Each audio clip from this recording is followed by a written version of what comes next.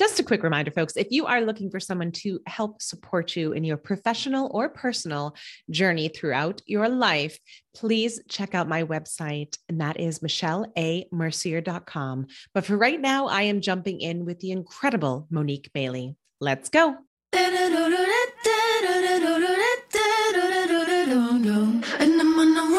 Ever found yourself teetering on the edge of throwing in the towel?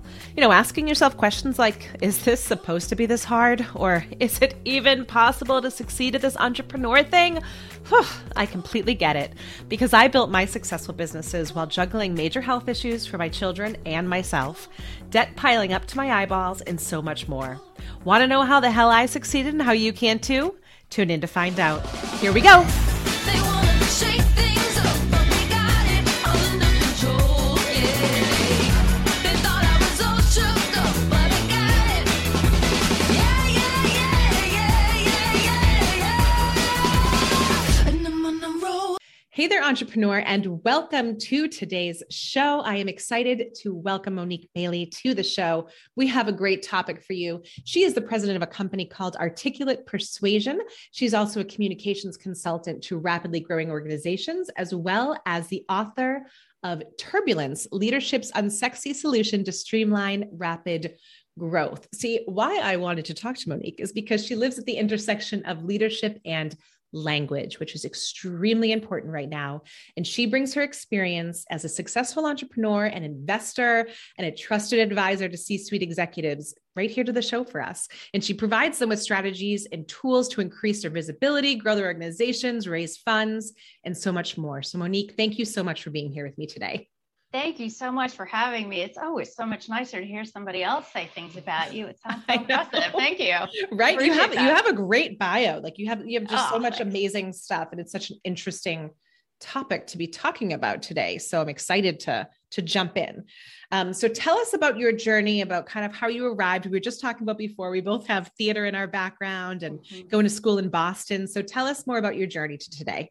So my journey, I love to share my journey because, it's completely, if you look at it on paper, it looks like a random zigzag. I see the through line, right? Yeah. It makes complete sense to me. And if I walk somebody through my story, it makes sense. But my first job professionally was in theater. I trained at the Royal Academy of Dramatic Art and worked as an actor for many years, founded a theater company. That's my first, I guess, official entrepreneurial endeavor, because it is a business and it's certainly not an easy business, and the margins suck. Yep. Let's be honest. And then from there, as my career progressed, I moved to London, and from there I was moving further and further behind the scenes. So really leaning more into the business side of my brain, which I love. And from there, when I decided to leave that industry for a variety of reasons, that's a whole other book. Lots of names in that one. The thing that really stuck with me was really the entrepreneurial element of my life. And so I started businesses, I sold them, and then about 12 years ago, I kind of came to this nexus, as many people do, where they are in transition. They're exiting one idea, and the question comes, what's next? Yeah. And somebody asked me such a great question, which was, when was the last time you couldn't wait to jump out of bed in the morning and go to work? And what were you doing? Yeah.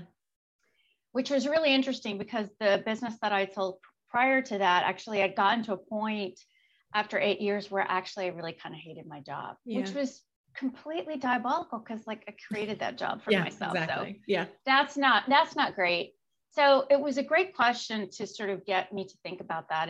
And what I realized is that I loved not just being an actor, but sort of the rehearsal process, the crafting of the character, the bringing it to life, the text, the subtext, the body language, the collaborative environment of the rehearsal. And what I realized is if I brought that together with my experience, that leadership coaching was absolutely what I wanted to be doing, because there is so much around the work that I did previously that I can absolutely, both as a leader and as with my actors toolkit, bringing that to my clients. Wow. I've never thought of that before. Like I've thought of bits and pieces of it because I've obviously used, like we were talking about before, it's transferable skills from the theater, but you're right. It's all of that, like the subtext alone that you're trained to understand when you're training for acting is, just hugely invaluable in relationships. Right. And how do you engage your audience, right? How do you work well with other people? You're going to be on stage with people, some you like, some you don't. You still got to make it work. You still got to get the team, which is the audience, right, to buy in. You've got to constantly be monitoring where they are. A Friday night audience and a Sunday matinee audience are totally different. Yeah. Yep. We go.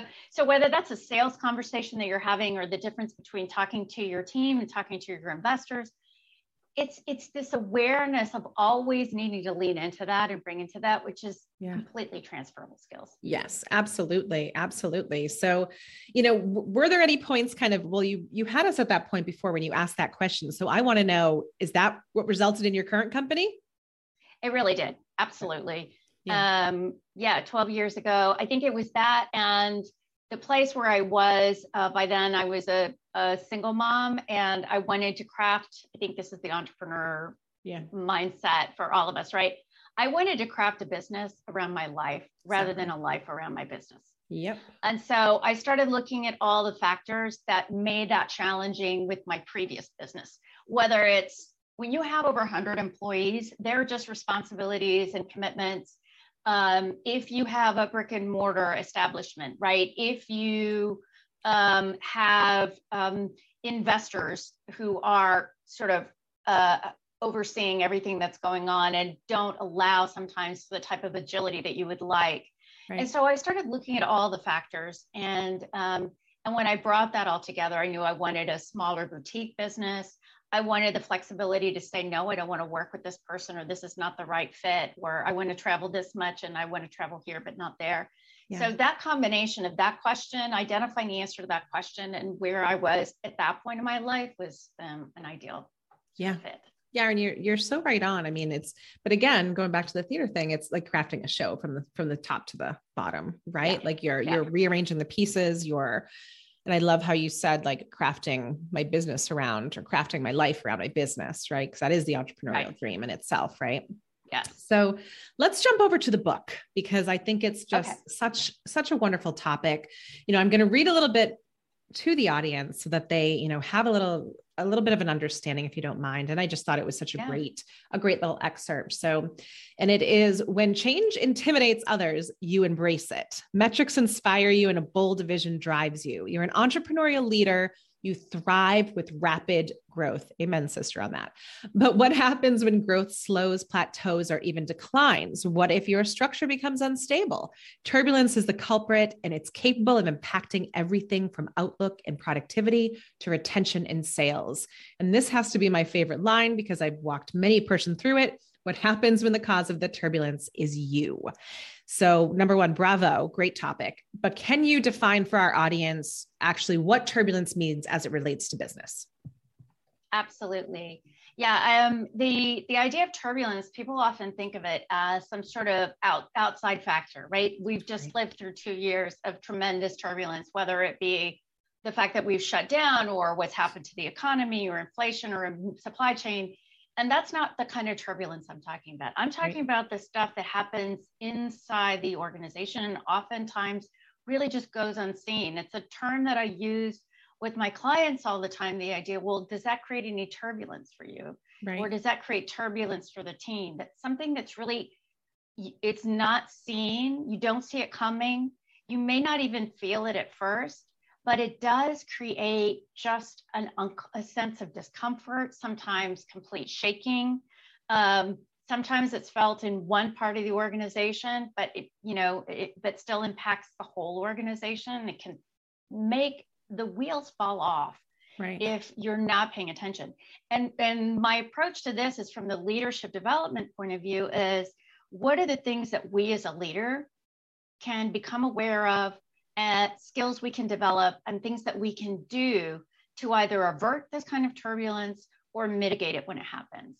because there are a million things we will not have control over. So let's just talk about the stuff that we can have something, to do with. And so I really look at this largely from the point of view of the challenges around communication, miscommunication, lack of communication.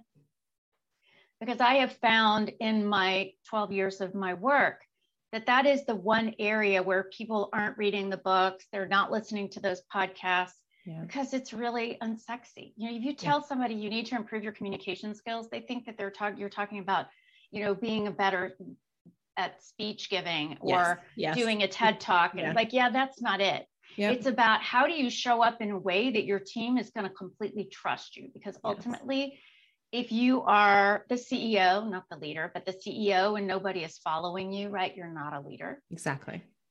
So you need that kind of, how do you engage with people in order to inspire the kind of trust and confidence? How do you give feedback in a way that's going to get the best out of your team? How do you even ask questions in an interview process to make sure you're looking for the right things, building out and communicating the right culture for who you are, and then how you are showing up as a leader yourself for the type of organization that you're running.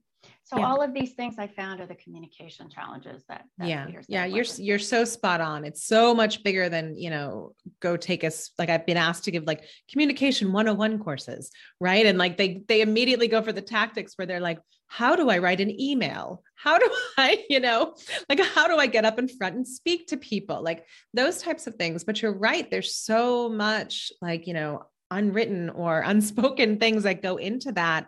And just being able to kind of read a room in itself, right? Is, or how about reading a room when there's no room to be reading, right? When we're like in this Zoom bubble that we're all in. And yet you still have to find a way to, metaphorically read the room. Yeah. And I think to your point, I think of it is one of these issues that we think that the communication, the email is the communication, or the speech is the communication, or like it's the tool. Mm-hmm. It's like marketing. Social media is not the marketing. Yeah. You can be doing a direct mail piece or an Instagram story, and that is a tool by which you market your business. The communication, the tools of communication are many and varied, and every day there are more. And I personally think some of them are really not communication so much as they are sort of a way to deposit information in the world. It's a really great way because as I talk about in the book, communication, if you think about the definition of the word or the foundations of the word, it's to commune, right? It is always about a dialogue. Even if you don't say anything back to me, I send you an email, there is still a response. And you have a thought about me or about what I'm talking about or the tone I use in my email. Right. And so that is where if I can just get people to stop thinking that the email is the communication, as opposed to thinking, what do I need to communicate and how do I need to communicate with this person to achieve what I'm looking to achieve? Right. It's what's the objective. And I thank you for giving that definition, because I think you're spot on. People think communication is like a one-way street, and it is not. Like, I think that is, I say often to clients, like, well, when you're communicating something to somebody, what's in it for them? How can you anticipate their response to it? How can you, bridge the gap and navigate that point of it? Because if not, like you said, you'll be a CEO, but you sure as hell won't be a fucking leader. Because you'll have nobody following you. Nope. You'll have nobody buying in. And what a waste, like what unmet potential too. Completely. There for CEOs. And then your business, you may be there for a while, but ultimately there's attrition. Top people who can easily find jobs are going to be gone. Right. You're going to be left with the people who can't find a job anywhere else and are willing to say that's not going to be a good outcome. Or worse, from I work with a lot of tech entrepreneurs who have a lot of outside investment. Investors are not going to put up with somebody whose team doesn't follow them, and then you're out. No, they want the buy-in. They want the buy-in. They want to know that your team's going to follow you, because you understand them and they understand you, and you both understand the mission in which you're driving toward, So talk to me a little bit about how, those internal dialogues for leaders. Let's flip it. So we've been talking a little bit about what the definitions of them are kind of, and like what the output is, but what leads people to be not good communicators or not able to navigate turbulence? Well, that's a long list. I think Agreed. If you think, I think the first thing is that people just don't slow down enough to think about it. Like they don't put the importance to it that they think I need to slow down. Now, if you're a rapidly growing company or you've got a leader you don't have enough people on your team to execute on everything, the last thing you want to do is sit down and think about, oh, how do I need to engage this person? Or how do I need to best communicate? How can I get buy-in on this idea? So I think that that's one of them. The other one is just the types of skills. I think that the first chapter in the book is about communication. And I think that I break it down into two parts. First of all, is the conversations we have with ourselves. And I know this is something you talk about with your audience, which is another way of thinking about this is the internal narrative or often the mindset. Yes. Right. Yep. That we have. Our internal narratives can be incredibly productive and incredibly destructive. Yes. And sometimes, we often love to put them in one of those two categories. We often love to give a lot more weight and a complete bullhorn to the negative stuff just because there is some sort of random thing in our brain that makes us love the negative thing. It's easier to believe, right? But there is positive in there. And the way I like to think about it is if you imagine when those narratives come to you, I love to write them down. And let's start looking at accuracy, right? Let's just speak in facts. Yeah. What is true and what is some sort of narrative that is really feeding some insecurity and then digging into why it feels true when it really isn't true. Yeah. Agreed. I think is such an important part because it's foundational. If you are questioning yourself, how can your team truly trust you to lead them? How can an investor write you $1 million check if they still sense a lack of conviction or a lack of certainty that you have? And mindset, that positive mindset is not about thinking you're always right. That's definitely not constructive. Yeah. It's about being honest with yourself. Yes. And not allowing there are going to be things that we don't do well. There are things that we don't know. Right. And not allowing that to drive the narrative, just be something factual, because if it's something you don't know, chances are you can either learn how to do it or you can hire somebody who's great at it. Exactly. So there's solutions for that. But if we just let that overwhelm, it will slow everything down. Yeah. Yeah. I mean, it just reminds me of, Brene Brown calls it like the SFD, shitty first draft, right? Yeah. Of what goes through your head, and thank you for bringing up the point around, I think people confuse it with, I have to know everything. Right. Like I have to know and be confident about everything. And that's not necessarily what you're saying, correct? You're saying, like you just said, you can hire, you can ask, you can find it out, but you have to have the difference between the confidence is that conviction. Like you're saying, right? Absolutely. And especially if you think about if you're an entrepreneur, or what I like to refer to as an entrepreneurial leader. And the way I just redefine that is because much like when you're an actor, you are an actor, whether you're currently working in a gig or not. Yes, exactly. It's what you are, right? It's because you can't do anything other than that. Mm-hmm. When you're an entrepreneur, it is not a title. It's not a job. It's not like you graduate from college, say, I want to be an entrepreneur. Right. I believe that's what you are. And I think there are people who are entrepreneurial who work in large organizations and are able to leverage that. The way I think of it is there are people who are looking to problem solve. They are a little more risk tolerant. They're really collaborative and wanting to figure out a solution. So if you start thinking about all of those things, that means they're solving problems that nobody solved. They're doing stuff that other people haven't done. They're building something from scratch. Well, if that's the situation you're in, of course, there's going to be stuff you don't know. Yeah, exactly. Because you're solving for it. You're solving for it. And probably if you're doing things that is already all known, then somebody's already probably doing it. Exactly. Then nobody's buying that. Nobody's buying that. There we go. So part of that sort of risk tolerance that I think entrepreneurial leaders have needs to also come into our own mindsets. Like we have to be able to risk people thinking we can't do it or that we don't know enough, whatever our imagination of an external, what somebody might think of us. Right. And then ultimately that we say about ourselves. I think we kind of have to leverage that skill we already have and bring it into our internal narrative. Yeah. I mean, I would say the best leaders I've worked with are the ones who will say, I don't know. They'll be the first ones to say like, no, I don't know that. I'll figure it the fuck out, but I don't know that off the cuff. Right. Like, and the way that's I always say is that leading.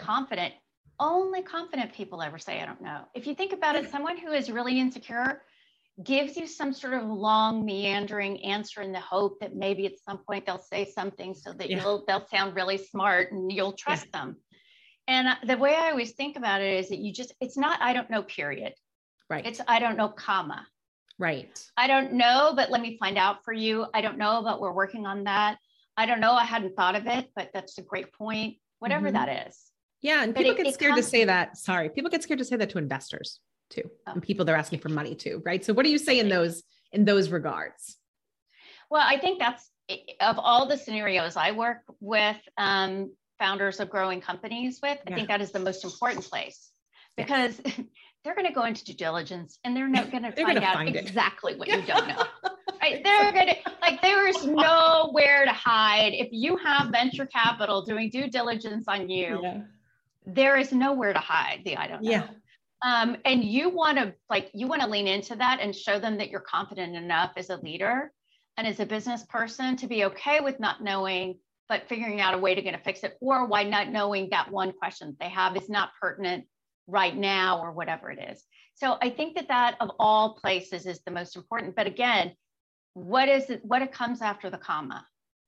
I don't know, but let me put you in touch with my CTO who can go into the details, right? If you are not fully confident having a high tech conversation or a deep tech conversation with somebody, that's okay. You should have somebody in your team who can do that. If it's a finance conversation, there's somebody on your team you can bring into that, right? Because it is not about you needing to know everything, but you need to be capable enough as a leader to bring together an amazing team to execute on that particular idea. Yes. And I think that's where, especially some of our solopreneurs or our smaller businesses, they think that because there had to be a jack of all trades, and you do in the beginning on a lot of levels, that's the way that you're supposed to stay. Right. And so I think that is so valuable to say, like, you just it's as equally good of a skill to surround yourself with people who are smart that it is to be the smartest one in the room. I don't like being the smartest one in the room anyway. That feels I love being in a room full of people who are smarter than me. That's where I learn the most. As long as you're curious and you don't allow yourself to feel intimidated, right? There's nothing, because chances are actually, and this is the thing that we forget about, is that we are experts in things. I'm an expert in things that other people are not expert in. Right. And that doesn't make me, if I walk into a room, people who are expert in deep tech, that doesn't make me less intelligent. That makes me less expert in that. But many of those engineers are less expert at the communication part. So they are. Good thing we met, right? Yeah. And I think that's the balance. Of that. And looking at where, like, to your point, where things can complement one another. I think a lot of the times when you have to take the ego off the table with that, right? And actually say, like, let me look at the collective skill set of the people in front of me, and how much stronger are we when we bring this team together than we are like just me hanging out, pushing the keyword, everything forward, rather than allowing it to move forward on its own trajectory. Yeah, completely. And to your point about the solopreneur or the small entrepreneur, that's a whole other beast, right? Because we don't, and that's the kind of boutique business I have. I don't have a big team. Right. I am very specific and I've been very thoughtful about answering for myself. What do I know? What do I not know? And of the things I don't know, what do I want to learn? Yes. Yep. And I'll learn the things I'm willing to learn. But I do not, for example, I don't want to become a social media expert. There are plenty of people out there who are great at that. So it's about, how do I build the right team for the type of business that I have? And you either hire or outsource for those things, because leadership, no matter what size your organization is a very lonely place to be. If you don't have a great team, it's almost impossible. You're eventually going to get completely swamped and overwhelmed. Yeah. And I mean, even if you have a great team, It's lonely, right? I imagine you run Oh, into that with a lot of your tech. I hear that all the time. It's lonely at the top kind of things. And I have people completely. that are like, but you're at the top. You should engage with your employees more then. I'm like, but it's not about that. It's about the level of decision making you're making. It's about the buck stops with you. It's about so much more. Can you give me your opinion on that? Yeah, absolutely. And you do want to be, they do need to be talking more with their employees, Yes. but not about, a lot of decision making is about getting input from your teams and Yes. weighing that. But at the end of the day, the decision is yours. But what happens when you don't have somewhere to think things through, to just voice the concerns or the doubts that you have, because we all have them. Yes. You can't Yes. voice your doubts to your board of directors either. No, no. So that's why, I really encourage clients to have a personal board of directors. Yeah. That's what a coach can do for you. Yes, exactly. Versus a mentor, right? Even your mentors, you don't necessarily want to let them into all the narratives, which may not be super constructive, but you do need to have a place to verbalize them, to think through them, to work through them, and people to support you into assessing what's a truth and what's just a narrative that you've created for yourself. Yeah. And I think that's powerful. Yeah, I agree, because I think often there's this notion of, well, you've gotten to the top, so therefore you don't need the support anymore, right? Like you're at the top of the pyramid. So like either your company is supporting you from the bottom up or whatever, notions it may be. But I love the fact, because I believe in the same thing of like, get a coach, get somebody who is just your sounding board, personal board. That's a beautiful idea. As a leader to have, because you also can get mired in all of the detail. Like you said to me earlier, you're at the front of the plane flying it and turbulence is happening behind you and you have no idea. No idea. And even if you turn around and look, you're at the front. What can you do? What are you going to do? You're going to get, if you don't have a team, are you going to get out of the cockpit and take a walk back to, row 23 and just see what's going on? I don't think anybody's going to feel any more confident about that. So yeah, and even if you do have a big organization, right? When there is challenge, when there are things that are in front of you, that you have to face, right? You can't, I think of it, the term I use is you don't want to scare the kids. Exactly. I had a business with over, at that point, we had about 50 employees when, 9/11 hit, and all of a sudden, all business was a real question mark. I mean, there was a 2-week period where nobody knew. It was sort of, everybody was frozen. Yep. And you can't have that conversation with your staff. They're thinking, how am I going to pay my mortgage? What am I going to do about the kids? Yeah. What's going to happen? And so you are then in the position to think, my job is to sustain this business so that everybody on my team can feel like there's a safe place for them to live their lives. Yes. That their livelihood is going to be okay. That's my gig. I can't have that conversation with them. No. And people confuse that with transparency, right? Completely. I feel like I hear that all the time, where it's like, well, you have to be transparent. Yes and no, right? Like there's, to your point, like but then again, I hear also like, well, you can't tell me what I need to be worried about. They need to tell me and be transparent and let me choose what I'm to freak out about. But, what's your 2 cents? I don't know. Yeah. I mean, I think that yes, I think, again, because I think I grew up, you mentioned earlier that I'm at the intersection of leadership and language. And I think language is so important. Yes. And so if you really think about the definitions of words, the way I really like to think about how, not only how are they defined, but how do we as a society really digest them? What do they really mean? They all have sort of an impact on us. Yeah. And this idea of transparency is somewhere along the line means everybody should know everything at all times. I think that is unspeakably exhausting and fear-provoking, because just because you know something, it doesn't mean there are so many things that go on behind every decision or behind every reality that if you are constantly in the facts all the time, there's no way you can really assess that information in a constructive way.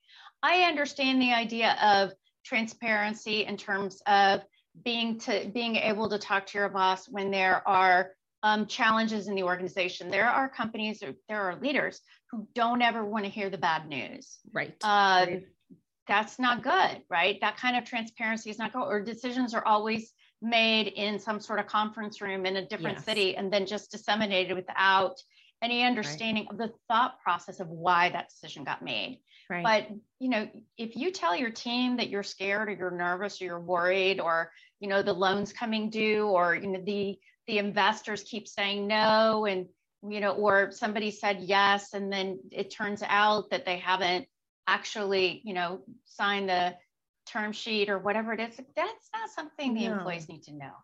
No. And to your point, but I think that comes with time, right? Understanding where that gray area lives. Yeah. Because I think people come into it thinking it's black and white. We tell them or we don't tell them.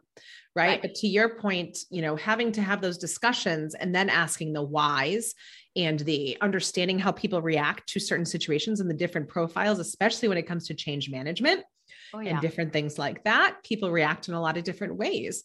And then at the end of the day, like you alluded to earlier, your responsibility is to the company. Not in a bad way, like forget about the people, like a lot of people will say, but, to keep the wheels on the bus going. Right. I always love metaphors. So the thing I say around that is that if you think of the captain of a ship, right. Yes, they want to take care of the passengers on the ship, but their number one duty is to make sure the ship is sound because that's going to ensure that everybody on the ship is safe. So that becomes the priority. If I just focus on one individual or a small group of individuals, the chances are that something is not going to go well for somebody else. Right. So we have to just be really cognizant of that. And again, I think that's why verbalizing this thought process, what's real, what's not real, what's accurate, what's not accurate, where do I need to put the emphasis? When do I share this information? How do I share this information? Eventually there may be bad news you need to share with your team. Yeah. And how you choose to share that information is going to determine the outcome for them and for you and the business. Right. So those are the types of things. If you build up strategies for doing that sort of thing well, the likelihood that things get streamlined and things move more easily, that you bring your team along with you, go way up. Yeah. Yeah. I mean, I've seen so many leaders, when I was in corporate, we got bought and sold. I don't even know how many times, right? So a lot of conversations at all hands meetings, right? Like those kinds of situations. And there were times where I looked at the leaders and I said, you just need to tweak your body language. You just need to tweak like the empathy level in which you're delivering this with. Like they're not, to me, like, yes, it's a hard kind of thing to do, but it's really not. Like if you really tap into the human nature of it, right? Like, am I underselling it? No, completely. I think that what happens oftentimes in those sorts of situations is that they walk in thinking about what they want to say. Yeah. As opposed to you need to walk in and think about what is my audience thinking? Exactly. Are they excited? Are they nervous? Are they terrified? Are they mad?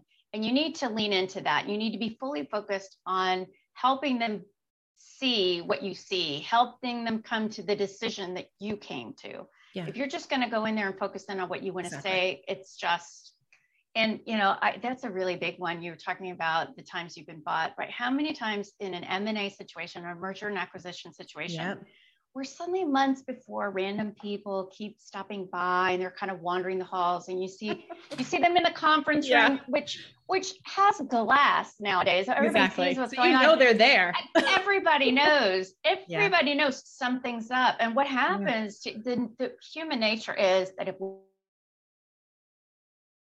we don't know what's going on, we are always going to assume it's something bad. If you do not communicate with your team, they are going to think that if you're not telling me, it's something I don't want to hear.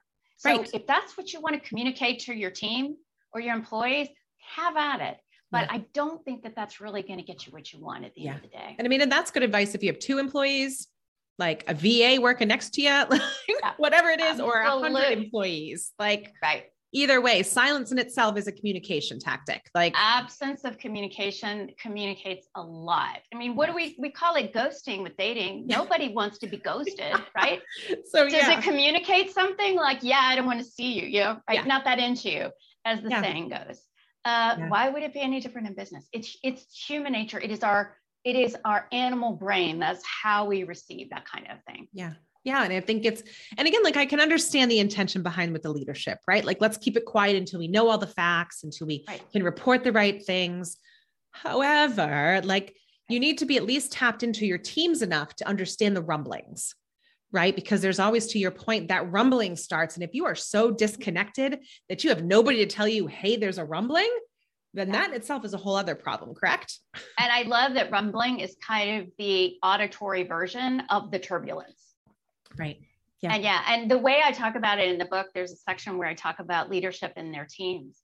I call it walking the factory floor. So if you think the old school mentality that 100 years ago, you would have a big factory and the manager of the factory, they had their office right there. Yes. They were over the factory floor and they would go down the stairs and they would walk the floor on a regular basis. And you talk to everybody. I have a very good friend of mine who still has a factory and he's the CEO of the company. He still has his office right there and walks the floor all the time. And he found out that some new filters that they had bought for the air conditioning was completely literally gumming up the works in some of the machinery. It was not working. He found that out because like the guy who'd been working there for 25 years, who was still fairly junior because of the work that he did, was giving him that information. So what happens if you do go find out and you hear the rumblings or you ask if there's rumblings? What's going on? How are you feeling? What are you thinking? Because you need that input. You need the data. Yeah. And you have to be confident enough to hear the response. I think that's, again, where that CEO versus leader comes in, right? Like a CEO or, just a boss. I hear it oftentimes, boss versus leader, right? Maybe doesn't want to hear the response because it challenges their beliefs or it challenges their view of whatever, may be there. But a true leader is going to be open enough to say thank you, to thank them, number one, because they're boots on the ground. And, I'm always a big proponent of knowing who the hell is working for you. Oh, well, there's an that idea, right? And I love your idea that this idea between the difference between the boss and the leader. Yeah. And not only is it that they question, they don't want to get questioned or they're nervous about being questioned, it feels like more work for them. Like if I know, then I'll have more to do. Yes. And I just think, because you're focusing on the wrong things. Yeah. And if you focus on the people in the organization, and if every person in your organization is absolutely the right person to be there at that time, and they have all the tools they need to be successful, and they feel that they have buy-in in their organization, I mean, everything gets easier. Yes. Everything gets easier. Yeah. But no, we disembody our teams. We call them, we say the head count or the butts in seats or no, they're actually human beings that every single one of them is different. Yes. And whatever our quote unquote managing style may be, I always think that's a bit of a misnomer anyway, but it's not about how you lead people. It's how people need to be led. And that just takes a little time and intention. Yeah. And I think people are very intimidated of that, especially when scaling, right? Especially when the rapid fire nature of scaling. I mean, I've worked in tech, so yes. And I've worked in startups. So I can imagine for you, like that is a conversation you have a lot. Like we're moving so fast. Now you want us to slow down and get to know people? Like what the fuck? Like, so I'm sure you hear that, but in the long term, right. It's a lifesaver, I would assume, for companies. No, well, completely. If you think about, if you're driving a car, right, and you're trying to pave the road as you go, it's going to be a bumpy ride and you're going to slow down. Yeah. Whereas if you take the time to pave the road ahead of you, you can go a lot farther, a lot faster. So whether it be taking the time to engage effectively with your teams or building out great processes and infrastructure, all of those things, you don't want to hire an attorney when you have a legal problem. It's the same thing. Like you don't want to do this stuff on the fly, guys. You want to make sure you build up great relationships. So when things go bad, when things get hard, everybody's going to want to, pull at their oar and keep you moving forward. Yeah. And thank you for including processes and procedures in there. Cause that is one of my biggest pet peeves is like, oh, now we're going to go back and define the process. Now you have all of your employees who have done a process one way for like 5 years. So good luck with that, friends. Yeah, exactly. And that's like people building a house and thinking they're going to put in like floor truss. They're going to build a second story, but they don't have floor trusses. So they're going to try and like put it into the house while they're building the second story. Like, that doesn't work.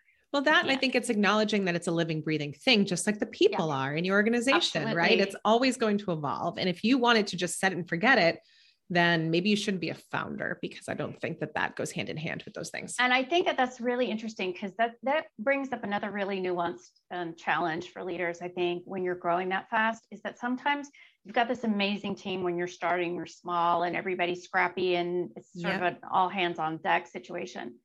But you may come to find that there's a point where somebody who is amazing and loyal and great, the company outgrows them. Yes. And that is not an easy conversation to have. No. But it also doesn't serve you. And most importantly, honestly, it doesn't serve them. Yeah. Because they're going to become frustrated. They're going to have a hard time. They can create disruption on their team, whatever it is. If you give them the honest conversation that says, I would love to help you find a place where you can grow in this space, but where the company, that's not where this company is going. Right. Yeah. I've helped people fire people. I helped a woman have a firing conversation. We prepped for a conversation where she had to let somebody go. This individual sent her an email the next day thanking her. Like, when does that happen? Because you did it with empathy. And I'm not saying like everybody's going to react like that, but there has to be, I always just was really confused with managers, especially, or bosses, CEOs, or whoever you want to label them as, who would go in and have these life-changing conversations. Because I'm sorry, if you're firing someone, you're laying someone off, you are changing the trajectory of their life. And I'm not being dramatic with that, because you literally are, so numbing out and not being present for that and not acknowledging the fact that that's what you're doing has always, it's a defense mechanism. I understand on that level, but it's always kind of struck me as like, just, I don't even know. There's probably some curse words in there for that, but like, because you detach and you forget there's a human. But also I want you to think about that, because you brought up such an interesting point. Yeah, it completely changes the trajectory of that individual's life. Yeah. That it doesn't mean it has to be a bad inflection point in their life. It may open the door to something great, number one. But number two, it can change the dynamic of your organization. If you do that poorly, they are there for another 2 weeks, that can be so toxic to your company that even once they leave, that toxicity, the residue of that toxicity remains, and it affects the perception of you as a leader. Yeah. So if you walk into that meeting thinking, I have to give bad news, or this person may react poorly, or I don't want them to cry, or whatever that is, as opposed to saying, I want to sit down with them and figure out a solution for them to move forward with their career somewhere other than here. Yes. Yeah. What is that outcome like? Right. Not a get them the hell out kind of thing, or triage the problem because it's a person. Right. Like, yes, it causes problems, but they are not a problem. I think that is a very, good distinction to make as well. And to your point, that stuff spreads like wildfire. Completely. I think like anyone who's ever managed a team with one toxic person, like that'll topple your entire department before you know it. One bad interaction with the leader. I think that the key to effective leadership, the reason why I think authenticity is such an important part, I wrote a whole chapter on this particular thing, is that if you are inconsistent, you can never be authentic. Right. Because people will always question everything else that you do. So that becomes the challenge. And then what happens though, if there's somebody who is a problem and they get treated one way and somebody else gets treated another way, right? The squeaky wheel is always getting the grease. That comes back and reflects on you. That means that the rest of the team isn't going to trust you. Right. That's not good. Right. And it means that you're not necessarily connected, because you see those problems that also equally arise when your best people they are not the squeaky wheel, leave, and you have no idea why they're leaving or how they're leaving, or that they were even contemplating leaving. Absolutely. Because they're not going to tell you, hey, heads up. I'm leaving, by the way. Yeah. Joe Schmo is toxic and horrible, and all you do is promote him. So I'm leaving. Yeah. They're not going to have that conversation. But if you were tapped in from the beginning, and we're not, by all means, I'm going to caveat this, like I do a lot of things in this podcast. This is not an easy thing that you just snap your fingers after listening to this episode and do. It takes a lot of work, and a lot of authenticity in itself takes a lot of work, and understanding what value set you want to live with and different things like that, and how you want to show up. So we're not saying it's easy, folks. Right? No, but you know what I will say is easy. So I also don't want to feel like it's so hard that you have to read a book and take a course and go to get a degree in this, right? So here's what I say to people. If you start doing this, slow down enough before a meeting, before a call, before a conversation, before a sales pitch, before an investor pitch. Slow down enough to think, what is my intention? So I use that term. It's an actor term. You probably know this, right? An actor thinks you have your play, right? But every actor asks themselves, what is my intention in this scene? Because when we determine in advance our intention, it affects our word choice, our tone of voice, our body language. It completely changes how the person on the other side of the table receives that conversation. So if you think, what is my intention here? And you always make sure that it's something that's positive, even just that change alone, you will start to notice a difference. And I want to distinguish between intention and objective. Completely. Because people tend to, I've heard people use that interchangeably, and they're two very different things. Can you speak about that a little? Yeah, when you have an objective, that's sort of a very tactical, this is, I need to let this person go. That's my objective. My intention is to find out how I can help this person move on in their career while making them realize this is not the place for them. It's a completely different thing. Yes. And I think a lot of people go in with an objective, but not an intention. So that is fantastic, fantastic advice to be giving. I could talk to you all day, like a lot of my guests, but especially you, Ren, like we're on the same wavelength. I know. I could geek out about this stuff all day long. I know. So. Can you tell people where to find you though? Because unfortunately we do need to wrap this up. Oh, okay. Yeah, of course. Yes. Well, my website is articulatepersuasion.com. So that's easy. Or you can find me under Monique Maley on LinkedIn, and you can reach me either way. Yeah, I love it. And thank you so much for just a boatload of wisdom here that you brought today. It was a pleasure having you on. It was really, really fun. I love having a podcast like this where someone can tell the interview is really interested in the subject and is passionate about it. So thank you very much. You're welcome. I really think that this might be in, I tend to put in my mind my episodes in like these different categories. And I think this one is definitely in my top 5, especially when it comes to the ones that I would provide to leaders as recommendations. Monique has some incredible points. So if you are a new leader, if you are even a seasoned leader who is just looking to expand, your knowledge and go deeper in terms of communication and dealing with your company, I definitely recommend you go and find her book, Turbulence. It's available on Amazon. It's a great read, and you will not be disappointed. And on next week's episode, I am welcoming my friend Matt Ward, or who I like to call the king of relationships, because he's built his business and actually has helped many others do the same based on going deep and casting a wide net in regards to building relationships. So we are going to be talking about that topic as well as many others, and you don't want to miss it.